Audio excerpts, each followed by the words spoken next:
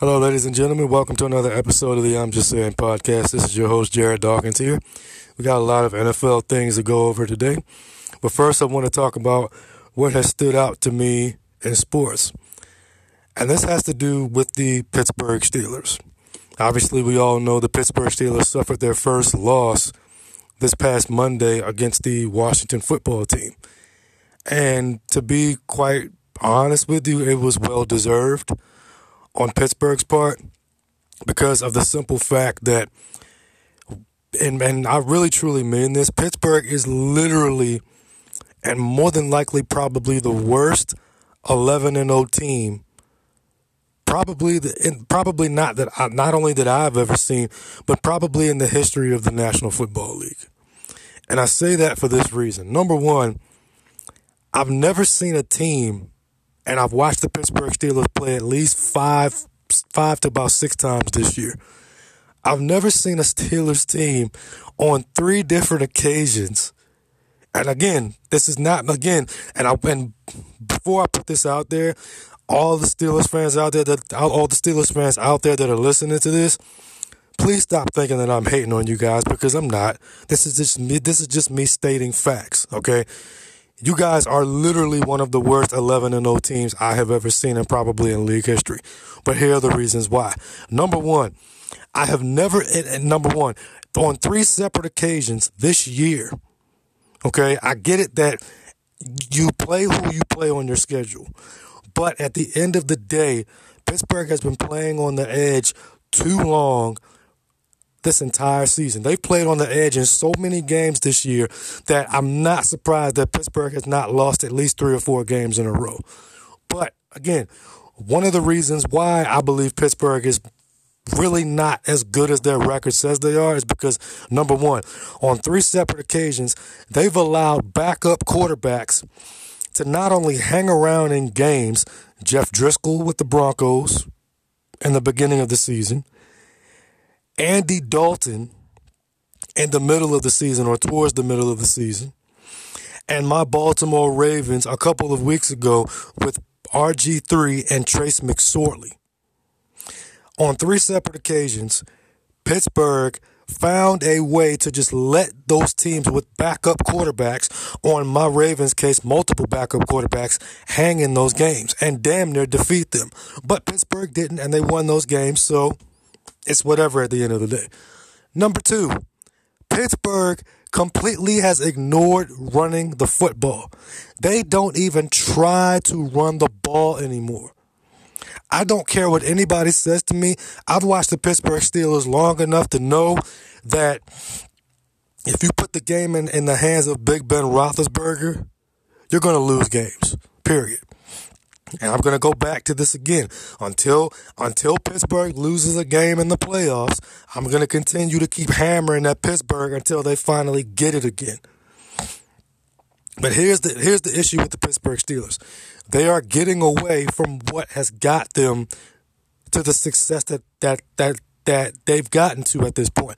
Ben Roethlisberger, since Mike Tomlin became his head coach in 2007, Big Ben's been to 3 Super Bowls, won 2 of them. He's been to 2 Super Bowls, won 1 of them. And why is that?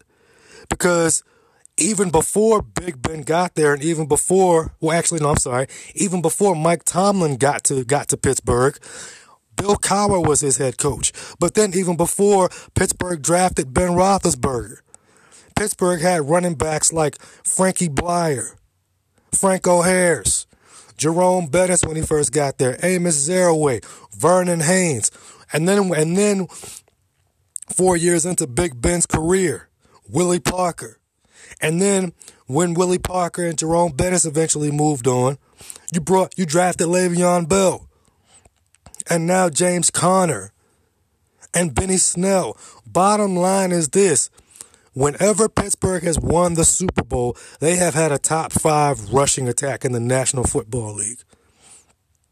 Bottom damn line. It is just that simple. And I'm going to continue to say this again until I'm blue in the face. It would not surprise me one damn bit at all And I want Steelers fans to remember this. I brought this up a few episodes ago, but I want Steelers fans to remember this. Do you guys remember when you guys played the Dallas Cowboys and it got to a point in that game where Pittsburgh just went 5 wide the rest of the game and James Conner was sitting on the sideline? And James Conner was looking up at the Jumbotron, frustrated and upset because he was not involved in the offense. I'm telling you right now. And again, this may totally not happen. And I could completely be wrong on all of this. But it would not surprise me if Pittsburgh goes into the playoffs and they're either one and done or they lose their first playoff game in general. And James Conner is either not involved or barely involved in the offense at all. Pittsburgh loses, and then when the season is over, a few months later, James Conner asks for a trade, and James Conner is out of Pittsburgh just like Le'Veon Bell was. It would not surprise me one bit. I'm telling you, man. Pittsburgh, for Big Ben in the last 2 games has thrown over 100 times total. You're not going to win playing You're not going to win Super Bowls playing like that. You're not. And then on top of that, what makes this even worse for Pittsburgh, Pittsburgh lost Devin Bush for the year with a torn ACL. Bud Dupree out for the year with a torn ACL. Robert Spillane, Devin Bush's backup, is now out for a couple of weeks with a knee injury. And here's the other thing. Pittsburgh is lucky that they have Minkah Fitzpatrick. Because if Minkah Fitzpatrick wasn't in this lineup right now, Pittsburgh's secondary, to be perfectly honest, this Pittsburgh secondary right now reminds me of the secondary that they had with Troy Polamalu. Yes, they had Ike Taylor. Yes, they had Deshae Townsend. Yes, they had Bryant McFadden. But what made Pittsburgh's secondary even scarier than what it probably actually should have been or could have been, or actually should have been, or actually really was Troy Polamalu. Troy Polamalu, just like Ed Reed here in Baltimore, made that Steelers secondary even more scary than what it actually was. So, bottom line is this. If Pittsburgh continues to play like this, if they continue to go down this route of putting the ball in Big Ben's hands and having Big Ben throw it 51 times and not really run the football, Pittsburgh is going to lose their first playoff game, or they're going to come up against a team that is just not potent enough to go toe-to-toe with that Steelers offense. Pittsburgh's going to get lucky, win their first round playoff game, and go to the divisional round and get blown off the field. I really believe that's what's going to happen. Again, Big Ben has thrown the football over 100 times. Pittsburgh has ran the football a total of, if I'm not mistaken, a total of 27 times in 2 games. Because they ran it 13 times against the Ravens and then ran it another 14 times against Washington. You're not going to win games like that. I don't care if you're 11-0 or not. So, bottom line is, at the end of the day, Pittsburgh, you need to get it together. Get it together, because to be honest, I would not be surprised if you lose your first playoff game or if you're one and done in the playoffs. It's just that simple. I don't care how good your defense is. It doesn't that does not mean squat to me. Period. So, bottom line is, Steelers fans, get ready for some disappointment because y'all not winning the Super Bowl. I would be shocked if y'all even make it to the AFC Championship game at this point. I honestly would. It would not surprise me one bit if you guys end up being one and done, or you guys end up losing your first playoff game. And here's another thing, really quickly. Here's another thing that come playoff time, Pittsburgh is really going to struggle with in the playoffs. Pittsburgh is ranked, if I'm not mistaken, I just looked this up. Pittsburgh is ranked 26th in 4th down conversion percentage. 26th, which means that Pittsburgh cannot convert on 4th down to save their damn life. They can't. they can't. That is going to be very, very crucial for Pittsburgh come playoff time. So you have four issues. Pittsburgh can't run the ball. Big Ben's throwing it 50 plus times a game. Your two best linebackers are out, Bud Dupree and Devin Bush. And also you struggle to convert on fourth down conversions. On fourth down. Those four problems right there are a recipe for a loss in the playoffs. Again, this is not me hating on you Steelers fans. You guys have great perimeter weapons. Big Ben is probably going to be a future Hall of Famer, probably borderline. But at the end of the day, numbers don't lie. And to be perfectly honest, my eyes don't lie neither. This is not me hating on you guys. This is just me stating the facts. Yes, I know you guys play who you play. You guys play who's on your schedule, and I totally understand that, and I get it and respect it. But at the end of the day, like I said before, and I'm going to say it again, you will not win another championship with Big Ben playing the way that you've been playing the last couple of weeks. It's just not going to happen. And I would not be surprised if this bleeds into the playoffs for the Pittsburgh Steelers coming up very, very soon in January. But coming up next, ladies and gentlemen, I'm going to tell you why the Washington football team proved this past Monday against Pittsburgh that they are going to be a legitimate problem more than likely this year, but more so next year. And also coming up, I'm going to tell you why I've changed my stance on the John Wall, Russell Westbrook trade, and I'm going to give you one person and this person's reason as to why I've kind of changed my stance on that. Stay tuned, y'all. All right, ladies and gentlemen, welcome back to the show. I want to talk about a certain team in the nation's capital. Obviously, I can't say their name anymore because we all know why their name is not being used anymore. And it was about damn time that name had gotten removed from that team's brand and that team's organization. I want to talk about the Washington football team for a second. The Washington football team, as we all know, defeated the previously undefeated Pittsburgh Steelers this past Monday in a doubleheader of Monday night football games. This Washington football team is absolutely ridiculous to watch. And I say ridiculous to watch in a good way. Okay? Number one, they have a quarterback in Alex Smith who didn't even need to Alex Smith didn't even need to throw one single pass at all for the entire 2020 season, and he would have easily won NFL Comeback Player of the Year. If you have not seen Alex Smith's documentary on the leg injury that he suffered and how he came back from it, you need to go watch that documentary. It is very, very good. It is incredible. Go and watch it when you have a chance to. But also, I want to talk about how this Washington football team, their defense is just absolutely sick. Jonathan Bostic at the linebacker position, Ronald Darby at the cornerback position, Landon Collins, who they signed in free agency from the New York Giants, signed him to a 6-year, $80 million contract. Also, DeShazer Everett, who is next to Landon Collins, and then also, like I said before, Ronald Darby, Fabian Moreland, and the guy, and also Kendall Fuller, who was previously a Chief, but now is a Washington football team player, who was traded for Alex Smith, but eventually he ended up back with Alex Smith in Washington. So, but let's talk about this front seven for a second. Like I said before, Jonathan Bostic.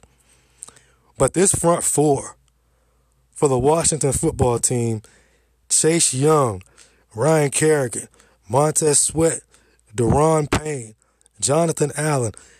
This is probably by far, probably next to Philadelphia, probably the best front seven in the NFL. And to be honest, it's probably not even close. I've never seen, I honestly don't remember the last time I've seen Big Ben Roethlisberger get harassed like that in a game. And again, obviously we all know Ron Rivera is the head coach. Ron Rivera fits this Washington football team right now. He fits them to a T. Here's the only issue, and it's really not even an issue or issues with the Washington football team right now. We all know Alex Smith. There was a report that the Washington football team, they want to hold on to Alex Smith beyond the 2020 season. Beyond the 2020 season, they want to hold on to him for the 2021 season. But in my opinion, what I believe the Washington football team will do is eventually go on and obviously draft a franchise quarterback to eventually take over for Alex Smith when he eventually retires. But again, Alex Smith doesn't turn the ball over. Their running game with J.D. McKissick and Antonio Gibson in the backfield. They have a running game now.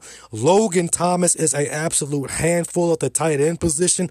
They don't need a tight end. Yes, they have Jeremy Sprinkle, who they drafted out of Arkansas. And yes, they have Logan Thomas, who was a former quarterback at Virginia Tech, who's now a tight end. But Logan Thomas was a handful for Pittsburgh to deal with. But the only thing that this team is missing, the only issues that they may have, and it's really not much. They need a number one wide receiver. Yes, they have Cam Sims.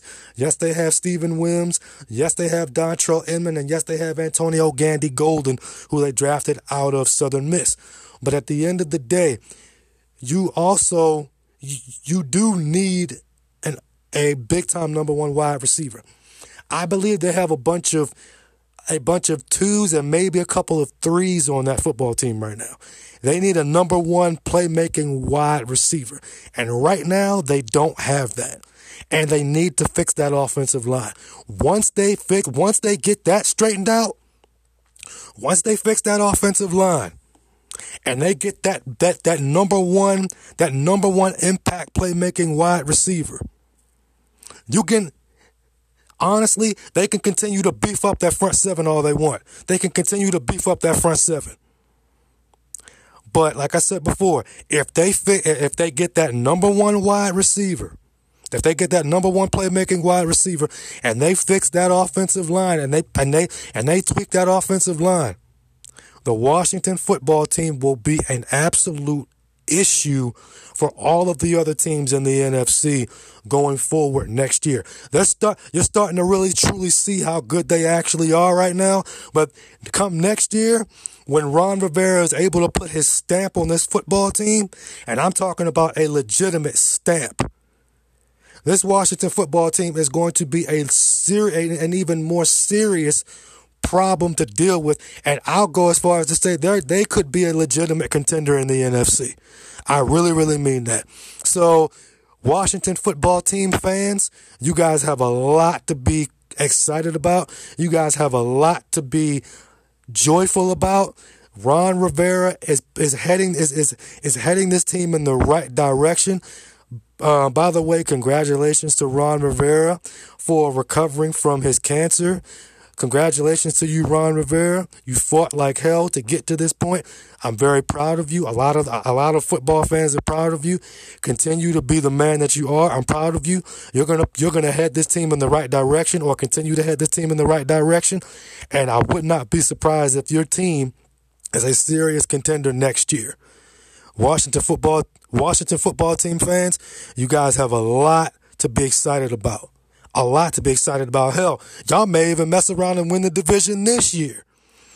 You just never ever know. You never ever know. But for right now, Washington, that's a damn good football team, man. Damn good team. Next up, I want to talk about John Wall and Russell Westbrook. We all know what happened with John Wall and Russell Westbrook. The trade swap of point guards. Originally, I really didn't think that this trade made sense for either team, but I listened to Colin Cowherd and what he said about why this trade made more sense for Washington than it did Houston. And I tend to agree with him. He said that this trade made more sense for Washington because with Russell Westbrook, he doesn't cheat you. He's been more fairly healthy over his career than John Wall has. And the biggest difference between John Wall and Russell Westbrook is John Wall, and I agreed with him when he said this, John Wall hadn't played in 2 years. So you're going to trade for a guy in John Wall who hasn't played in 2 years, whose game is predicated off of speed, who, just like Russell Westbrook, can't shoot. Both of their contracts are really not that good, but if you really want to get technical, John Wall's contract is really worse. But Russell Westbrook stays healthy more than John Wall does. And then on top of that, Bradley Beal wanted to play with Russell Westbrook more than he did John Wall. So, and then on top of that, how does this help Houston in trying to keep James Harden? Because I believe it's going to get to a point where, and this is always the case with players and organizations staring each other down to see who's going to blink first as far as a player wanting out. The player is always going to win this argument. The player is always going to win this war when it comes to wanting out. The Rockets organization is talking about how we're going to get used to being uncomfortable. Well, continue to get used to it because it's going to get to a point where you're going to get so uncomfortable to where you're not going to want to tolerate James Harden anymore. And speaking of James Harden is doing every damn thing in his power to say, I do not want to be here. This dude is out in clubs missing practices on purpose. And I honestly believe James Harden's doing this on purpose. Okay. He's going out to clubs, not wearing a mask, missing practices simply because recently, a few days ago, he did show up to Houston, and he did take the COVID test. He did take some COVID tests, and he's now with the Rockets. But still, bottom line, how is trading for a guy in John Wall who has not played in 2 years going to help convince James Harden to stay? I don't believe it will. I honestly don't believe it will. So that's my take on this whole John Wall, Russell Westbrook trade. I agree with Colin Cowherd. This trade benefits Washington more than it does Houston. Because James Harden, like I said before, James Harden's playing with a guy that hasn't played in 2 years. And then on top of that, Russell Westbrook is playing for Scott Brooks again.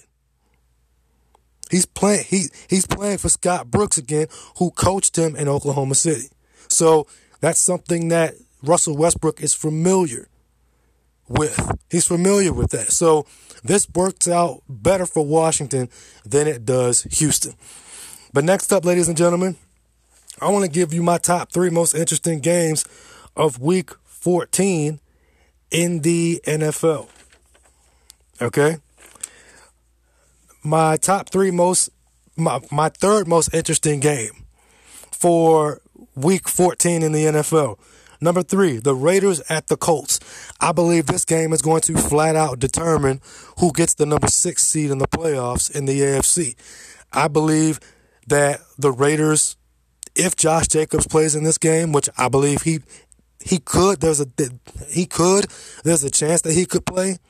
But I just feel like the Colts, in my opinion, the Colts are heading down a not so good territory. And not only that, the Colts just lost their starting left tackle, LaRaven Clark, for the season with a torn Achilles. So that's huge. And not only that, speed kills.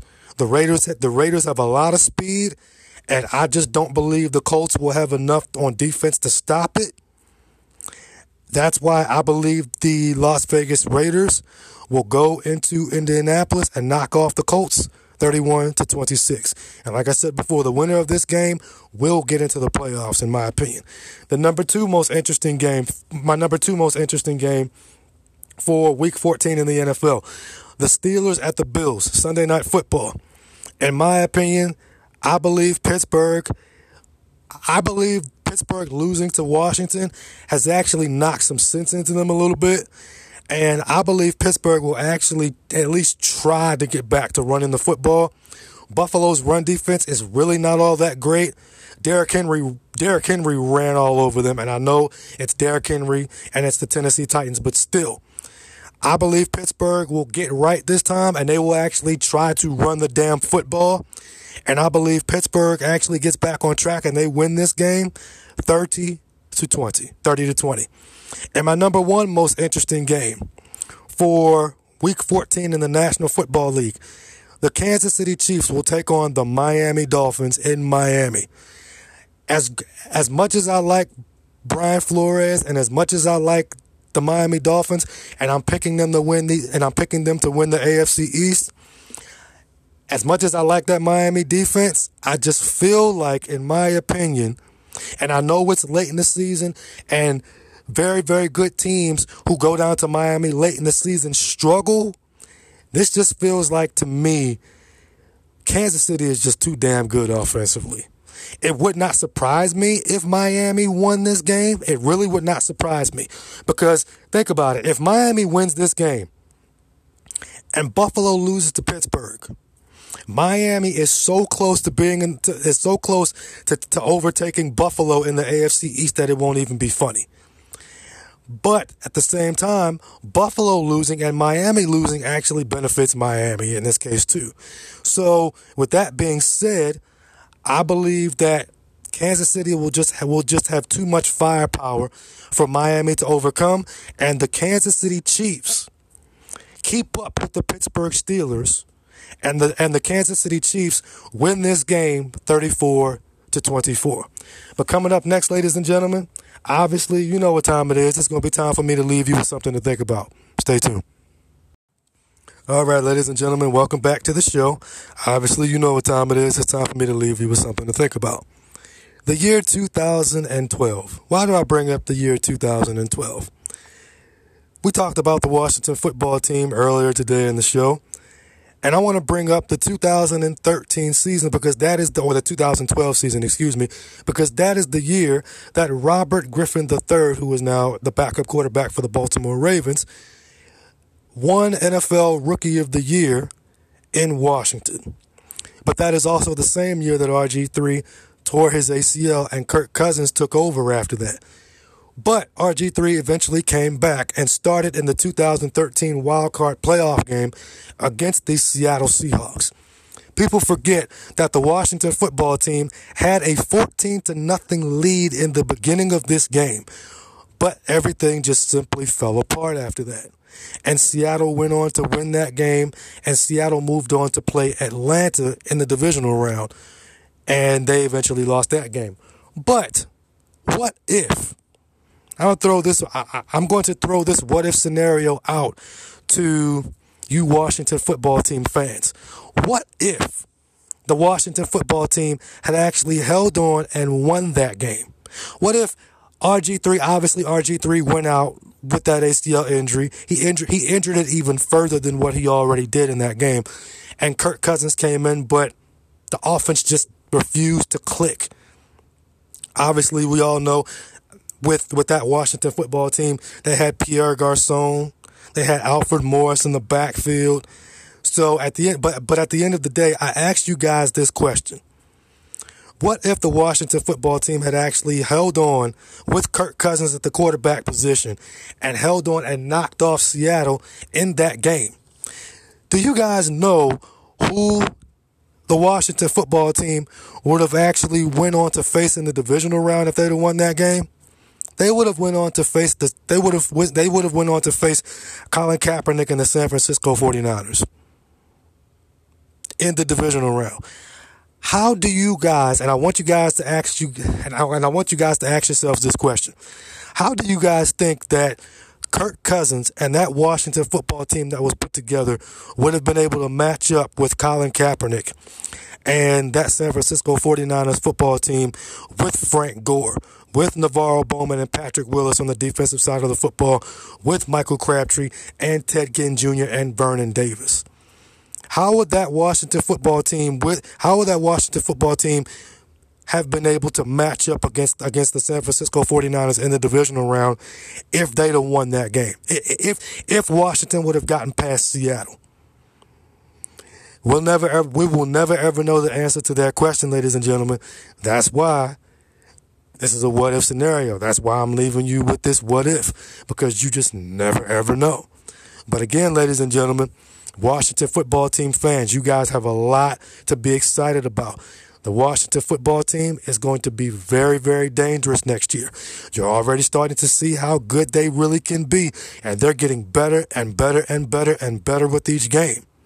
Next year, when they make some tweaks to this roster, Washington going to be a problem. And they're going to be one of my playoff teams next year. Just throwing that out there, ladies and gentlemen. But again, that's why, with that being said, that's why this is a what-if scenario. What if Washington would have gotten past Seattle in that wild card game and went on to play Colin Kaepernick and the 49ers in that NFC divisional round game? You never ever know. That's why this is what if. Thank you for tuning in to another episode of the I'm Just Saying podcast, ladies and gentlemen. I'm your host, Jared Dawkins. Thank you for tuning in. I'm out. Peace.